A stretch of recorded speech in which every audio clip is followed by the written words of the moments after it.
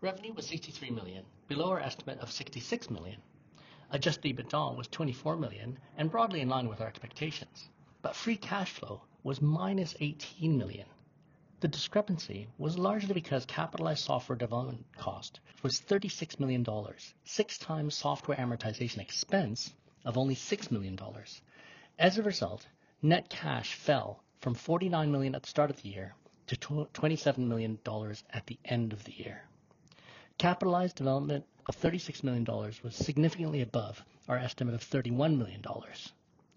We think that the higher capitalization development costs and low amortization expense currently should lead us to expect growth in amortization expense and strong headwinds to earnings over the coming years.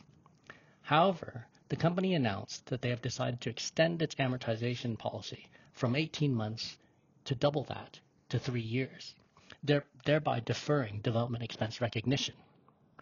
Therefore, we are lowering our amortization expense estimates, which should be a boost to EBITDA. However, we are at the same time lowering our revenue expectations due to the underperformance of revenues and also increasing the rate of capitalization of development costs. The overall effect is that we're not making any significant changes to our below consensus adjusted EBITDA estimates.